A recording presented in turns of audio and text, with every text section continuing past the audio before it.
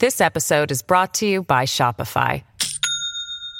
Do you have a point of sale system you can trust, or is it a real POS? You need Shopify for retail. From accepting payments to managing inventory, Shopify POS has everything you need to sell in person. Go to shopify.com/system, all lowercase, to take your retail business to the next level today. That's shopify.com/system. According to a new NBC News poll, 70% of Americans do not think President Biden should run again. That includes 51% of Democrats. Now, the same poll found 60% of Americans do not think Donald Trump should run for president either. This is The Middle with Anthony Weiner. Unplugged. Welcome to episode 67 of The Middle Unplugged, a break in the middle of the week when we reclaim the microphone from the far left and the far right and try to carve out some time for a less shrill and less extreme and generally less angry conversation. So if you want to detect kind of what the meta of my show has been up to now, the radio show and this show, is to kind of take stuff people say, take a step back and try to use my experience and common sense to explain why maybe it's not exactly the way you think and try to offer an alternative view. That's the general sensibility. And there are times where that's relatively easy for me to do. But recently I have been approached with something that I call the backup quarterback syndrome. That people every 4 years, or maybe every election, there's speculation. Who's going to be in? Who's going to run? Then it's who's going to drop out. And then the final stage of that is these can't actually be our candidates. There's going to be someone that's going to come in, a third party or something else that's going to mean that the matchup we all think we have is going to be something different. And that, I must confess, has been going on a lot around here on the radio, and I even hear it on the left and I hear it on the right. This whole idea, we've got these two unpopular candidates, one of them on the right who may actually be going to prison, one of them on the left who seems like he's falling down a lot. Why don't we just replace one of them, and not just replace them, but speculate on who that replacement might be? So I hear it all the time. It's actually not Biden who's going to run, it's going to be Michelle Obama, or Trump's going to go to prison, so we need someone else to step in. And I've heard this enough times that my instinct to say, that doesn't really happen, and here's why kicks in. But I realized with this, I didn't really exactly know why it couldn't happen, why it hasn't happened, or what would happen if lightning struck, and it did happen this time. So I figured that the best thing to do in this case was to bring in a true expert in the conversation, someone who really understood these issues better than anyone else. So I wasn't just dismissing them out of hand. I was dismissing them, hopefully, with some knowledge. So here's the interview, and I'll explain with whom. So welcome back to the Middle Unplugged podcast. It's my honor to introduce a friend, Jerry Goldfeder. Welcome. Good to see you again. Let me tell the audience a little bit about why you're here. You are perhaps the nation's foremost expert on election law, and I'll ask you in a moment what that means. You're at Cozen O'Connor.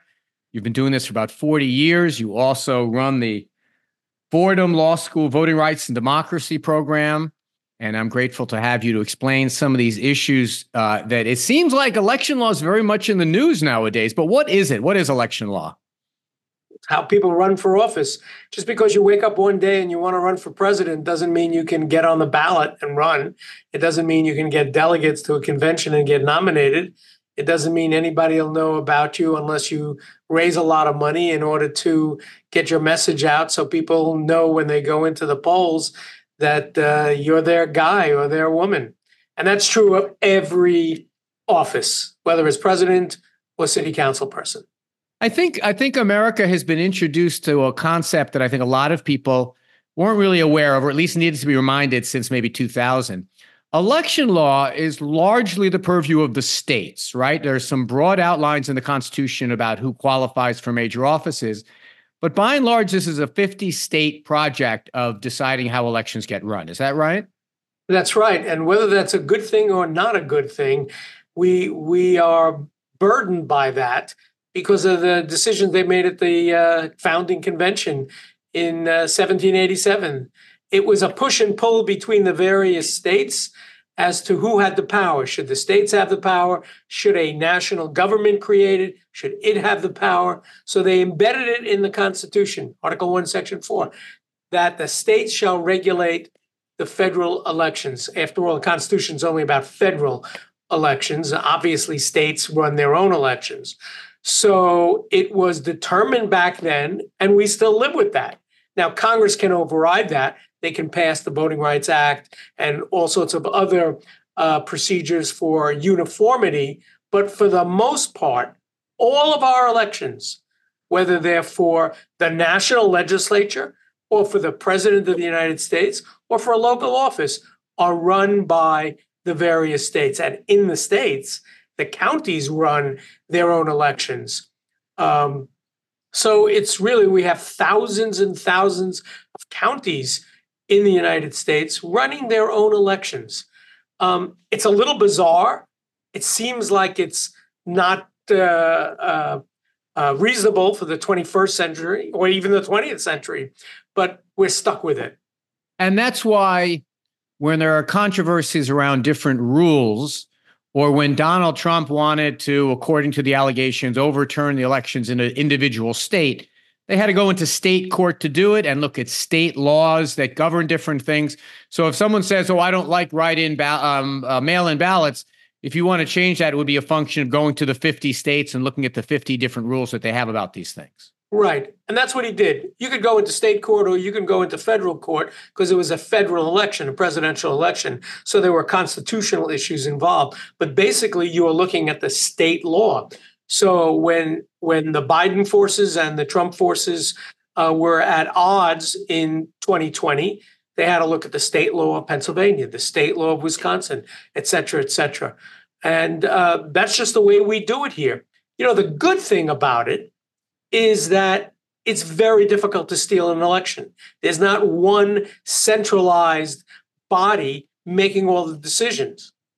We have 50 states and all those counties in the states. So if you're going to try to steal an election, you really have to pick off people in the various states, in the various counties, in the various states. So in a way, it really protects us. It's a little crazy that the most powerful country in the world runs its national elections in this way, but it does protect us. Right. But that brings us to the topic I wanted to have you on about. You know, there is a lot of conversation about the idea that we have two candidates who are manifestly unpopular. They're both very old and showing signs of their age. And maybe this goes on in all sectors, but it certainly goes on conservative radio. This idea of, oh, Joe Biden won't make it to the starting line. They're going to put in Oprah. They're going to put in Michelle Obama. They're going to put in. And I try to stress to my listeners that there's no they here, that there is a procedure. But as I started to hear this more and more and trying to dissuade people that that'll happen, and I believe it's going to be Biden and Trump at the starting line, at the finish line, et cetera, I was interested in the idea that I didn't really know myself how it would be that someone would be replaced. So maybe the best way to organize our conversation here is, now that the parties are having their primaries that are going on, one obvious way is someone to defeat the two guys in the primary. Nikki Haley's trying to do that, and this congressman from Minnesota or Michigan is trying to do that. But let's assume for a moment there is a moment that arrives that before all the ballots are counted in the primaries, that suddenly Joe Biden says, you know what? I changed my mind. I don't want to go through with it. What would happen in that case? Well, listen, these candidates can change their mind. That's not going to happen. But something can happen to them. People get sick. And God forbid one of them dies. That really throws everything into chaos. Well, maybe yes, maybe no. The two national parties nominate their candidates, Biden and Trump, at the national conventions. So that happens in the middle of the summer. So until then, what we're doing is we have these primaries, we have these caucuses, and what are we doing? We're really selecting delegates to go to these national conventions. And it's the national convention that's going to nominate those two men. Now, if it turns out that one of them decides not to run, or if, God forbid, something happens to them, then the convention can nominate somebody else. So from now through July, when the Republicans meet, and from now through August, when the Democrats meet, if something happens, if something changes, fine. The convention can nominate whoever they want. Now, when we go to the polls in our primaries and we select delegates pledged to Biden or pledged to Trump, they're pledged. Some states bind these folks, so they have to vote for them. Most of these primaries ask the delegates to be pledged to Biden, to be pledged to Trump. So they could change their minds. And if, God forbid, one of them is dead, obviously, even if the law of a state says you're bound, you're not going to have to vote for somebody who's dead or somebody who had a stroke or whatnot. So it's the conventions that will nominate those two men. And pursuant to the law in every state, whoever the National Convention chooses in the Republican Party and the Democratic Party, those people are automatically on the ballot. Well, then you have third-party candidates like Cornel West and No Labels, whoever they come up with, and Robert Kennedy Jr. They have to petition in various states to get on the November ballot for President of the United States. But the Democrats and Republicans, they have a convention, and those candidates will be on the ballot in November. And so this is an important reminder that, by and large, we're not choosing candidates during the primary system. We're choosing delegates during we're basically we vote for our candidate, and then the candidate has a slate of delegates. Right. And if the candidate wins 100% of the vote, they get 100% of the delegates. But if they split it, let's say Trump gets 60% and Haley gets 40%, then it's so mixed. if the candidates, and I surmise that it's a little easier in the Republican Party. One of the parties, it's a little bit easier. But if you wanted to do this big switcheroo, the convention is a place that both of them have rule books on how you might do that, right? That's right. Got it. And so if you wanted to do Michelle Obama, even though she hasn't been on a single primary ballot, it's possible to do it. Now, you described a scenario of one of them being incapacitated, which God forbid that happens. But what if Joe Biden says, I've got these 2,000 votes, whatever it is, I don't know how many delegates there are at the convention. I want to try to not only drop out, but I want to pledge my delegates somewhere else. Are they transferable in that way? Well, they're transferable in that they are supportive of him, and they will generally do what he asks them to do. But do they have to? No. Got it. Okay, so that's the relatively easy part. That comes about the middle of the summer. The middle of the summer comes and goes. You've got two conventions. Donald Trump emerges, the Republican convention. Joe Biden emerges from the Democratic convention. The election gets underway. And again, maybe willingly, maybe, God forbid, an ailment, maybe someone gets sent to prison. The parties would decide that their candidate is not going to make it to the starting line or to the finish line in this case. Then what happens if you wanted to replace one of them? Well, it depends on when it happens. If it happens relatively soon after the convention, there are rules in both parties so that the leadership of the party can choose another candidate. The executive committee of the Democratic Party, the executive committee, Republican Party can make that switch.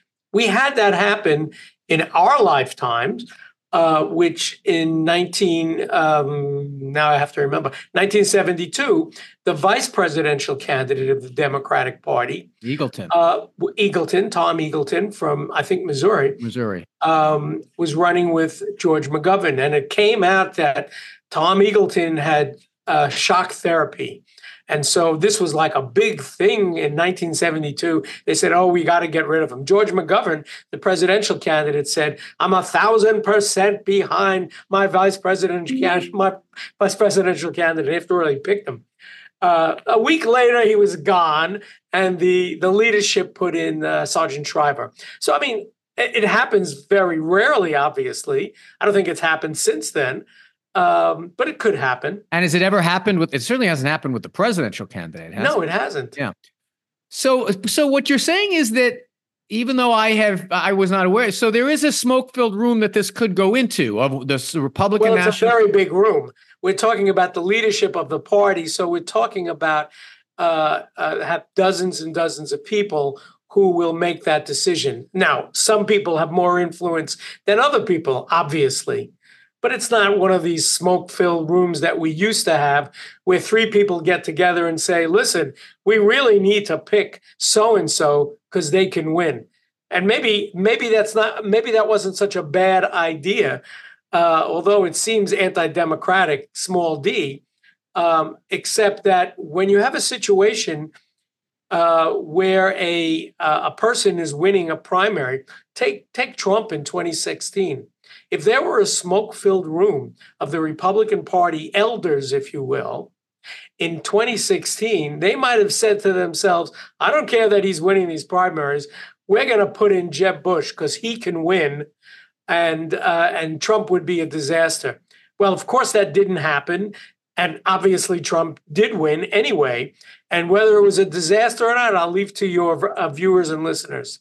But I think it's an important thing for folks to realize that when you are the in party, Joe Biden, the people who serve on the DNC are the most ardent loyalists to you. Basically, the president is in charge of the party at that point. And probably Donald Trump is in the same position. So the idea of there being a coup from within is highly unlikely. So long as they want to run, these people are going to defend their interests first and foremost, right? Absolutely, because after all, just as you said, the people who control the party are the insiders. That's how they become leaders of the party. They are, in this case, the supporters of Biden and supporters of Trump. And that can be evidenced by the way that New Hampshire didn't have a full-blown primary because Joe Biden didn't want it. Nevada has kind of a rigged system because Donald Trump wanted it. If you're these two guys, you control a lot of the levers to keep that from happening. So let's now go a little bit further down chronologically. Let's assume you're at this point. I don't know. Let's call it October. Let's say that ballots have been printed. Let's say that we're well down the path here. And pick a scenario. A court rules that Donald Trump is guilty of a crime or something like that. And there's an effort, or Joe Biden slips and falls, and he really does seem like he can't get up. Is there even a way at that point to have someone substituted in for those two candidates, or does it move forward and dead man walking or not, they're on the ballot? Well, speaking of dead man walking, I mean, we had a situation in the 1800s where a candidate died after Election Day, and he still got electoral college votes. So let's look at this in a sequence. So as you say, the ballots are printed. People start early voting, and they start mailing in their ballots, and we get to Election Day, which is now more than a day. It's like weeks. And people have been voting. People have been voting for Biden. People have been voting for Trump, except that they've not really been voting for those candidates. Because as most Americans now know, they're voting for electors pledged to Biden, electors pledged to Trump. Now, these electors are not on the ballot. All you see is the words electors pledged to Biden or electors pledged to Trump. So let's take New York, for example, and let's assume, I think correctly, Biden wins the plurality of the vote in New York. Because of the law in New York and almost every state, if he wins a plurality, he gets all the electoral college votes. So what does that mean? That means then in the middle of December, when electors pledged to Biden have been elected in New York and in every other state where the electors are, whoever they are for, they meet. They meet on the Tuesday after the second Monday in December. But of course, who came up with that date? But of course, well, the Congress of the United States came up with that date. So in the middle of December, the electors from all the states meet in their respective capitals, and they vote for president and they vote for vice president. So if something happens right before Election Day, when the voting has already started, or even after Election Day, the electors haven't met yet. The electors meet in December, and it's at that time that they choose the president and vice president of the United States. So if something, God forbid, happens to the person who has won, the electors can vote for somebody else. Well, what if you have a scenario? That's fascinating. What if you have a scenario, a candidate is incapacitated. Let's say for the purpose of this conversation, it's Joe Biden. 50 states meet. What if the 50 states go 50 different directions on who should get the Electoral College votes? None of them agree. So Donald Trump winds up having more than any one candidate that emerges. Does that mean he becomes president? Or he won't get to the necessary number at that point, will he? So what you need is a majority of the Electoral College votes. Right. So there's 538 Electoral College votes. So you need 270. That's the number a candidate needs. So when the Electoral College meets in the various states, in the state capitals in the middle of December, and nobody gets 270 because of any number of reasons, then the Constitution of the United States has a plan B. Nobody gets 270 votes, and therefore the House of Representatives picks the president of the United States. Each state having one vote. California has one vote. Wyoming has one vote. Right. And that's happened, but the last time it happened was in 1824. Got it. But we don't need to go too far down that path. But by the way, it's an important note here that we should parenthetically say. This meeting of the Electoral College happens in December.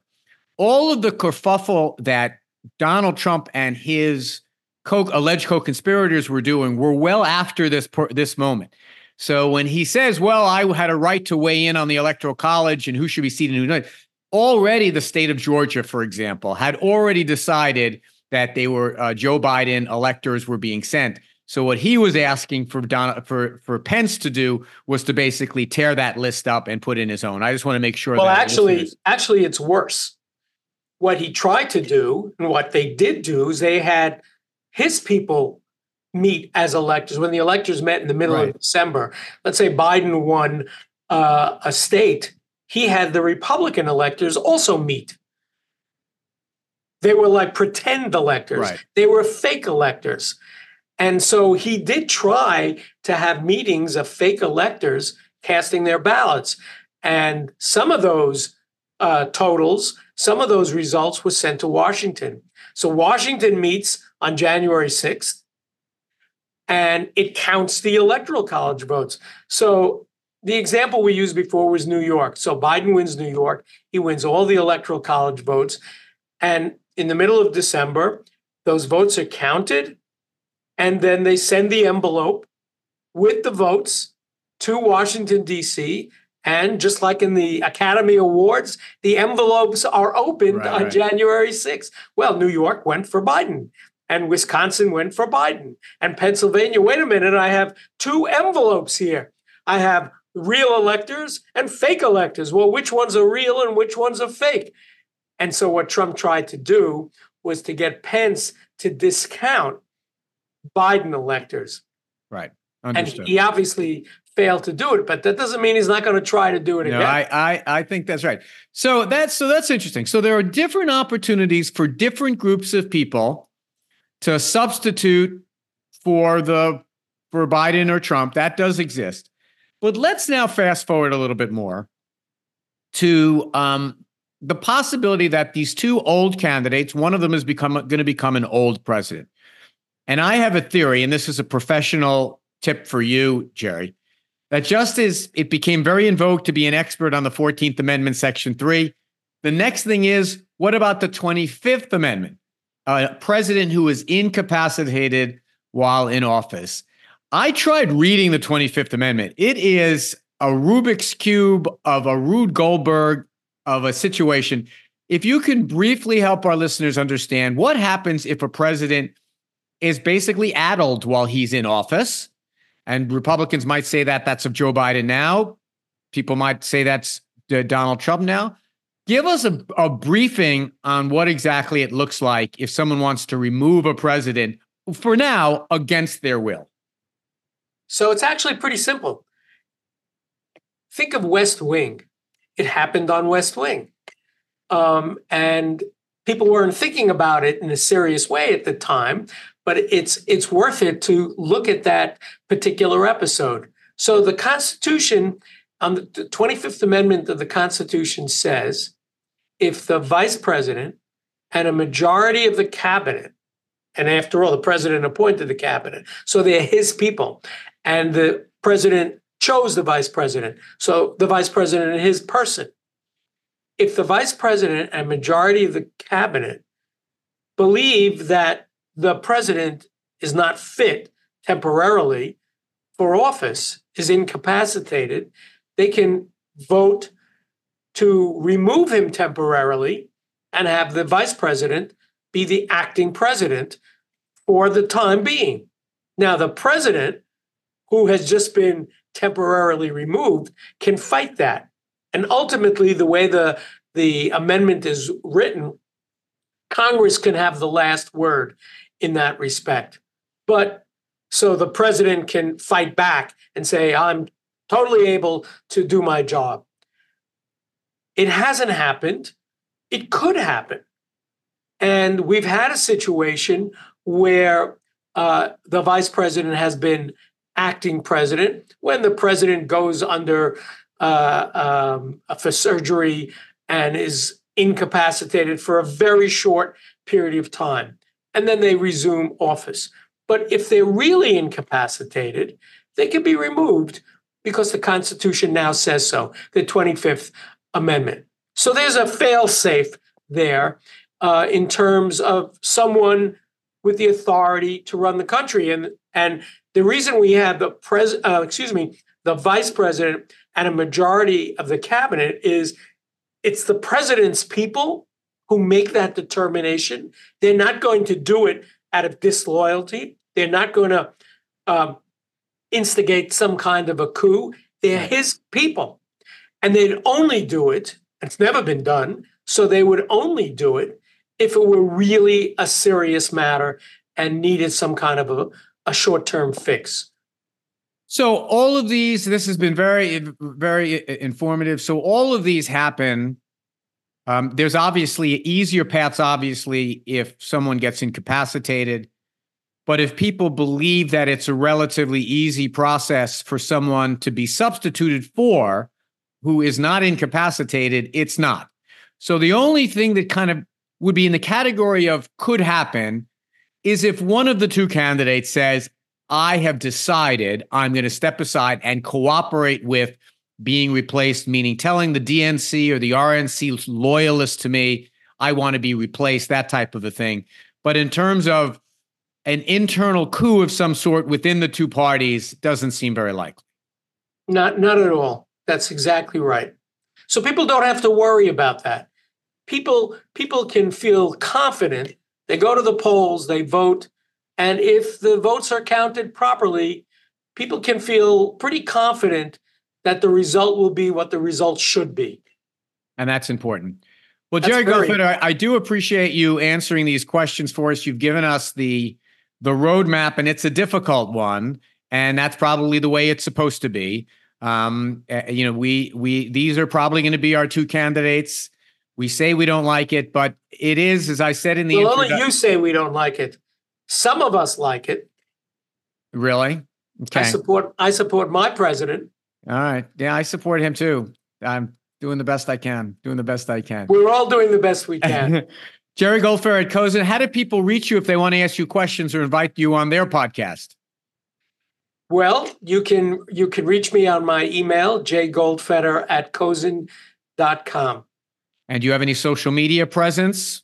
Yeah, on X, Jerry Goldfeder. That's with a J. With a J. And one D. And one D. I appreciate it. Jerry Goldfeder, thank you so much for joining us. Always good to see you, Anthony. All right, be well. Well, that was interesting, and hopefully you learned a little something, and we'll be right back with Ask Anthony Anything. This episode is brought to you by Shopify. Do you have a point of sale system you can trust, or is it a real POS?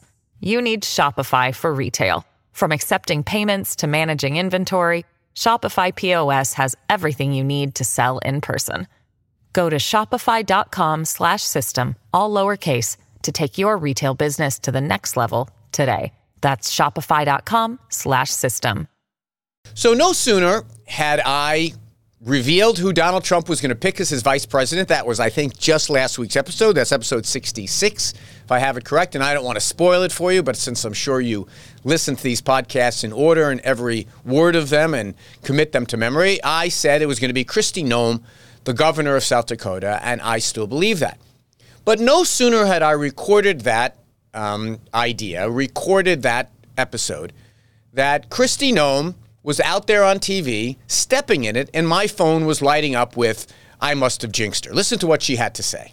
Texas and those 13 original colonies would have never signed the treaty that formed the first Constitution of the United States if they didn't think that their right to protect themselves and defend their own people was protected. So that's Kristi Noem, and I really could do a whole episode on what was wrong with that.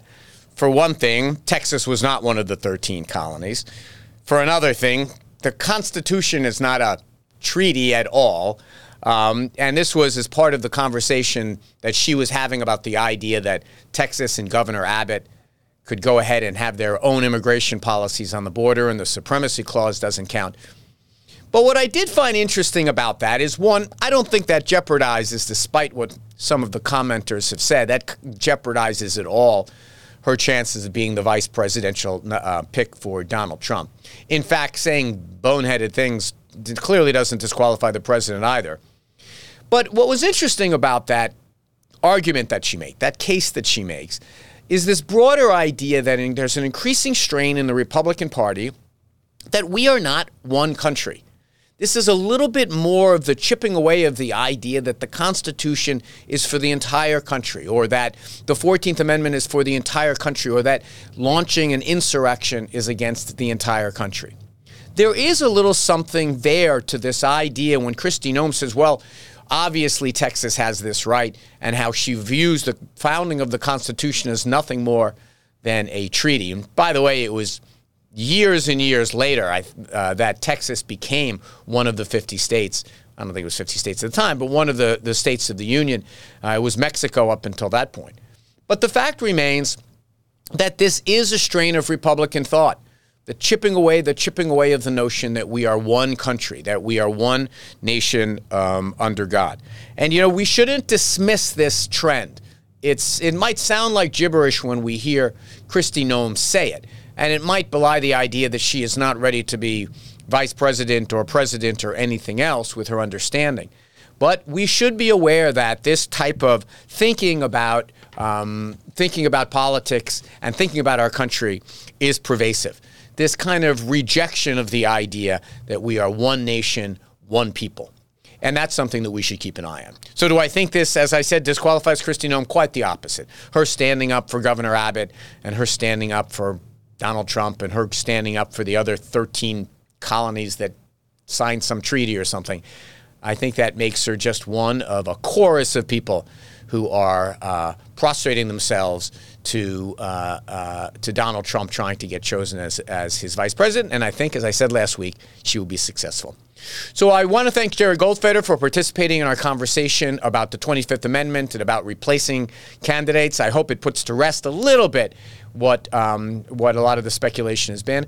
I also want to thank Eric and Will and Ricky for helping put together this podcast. And I want to thank you. If you want to reach out to me and suggest ideas, wienerwabc@gmail.com.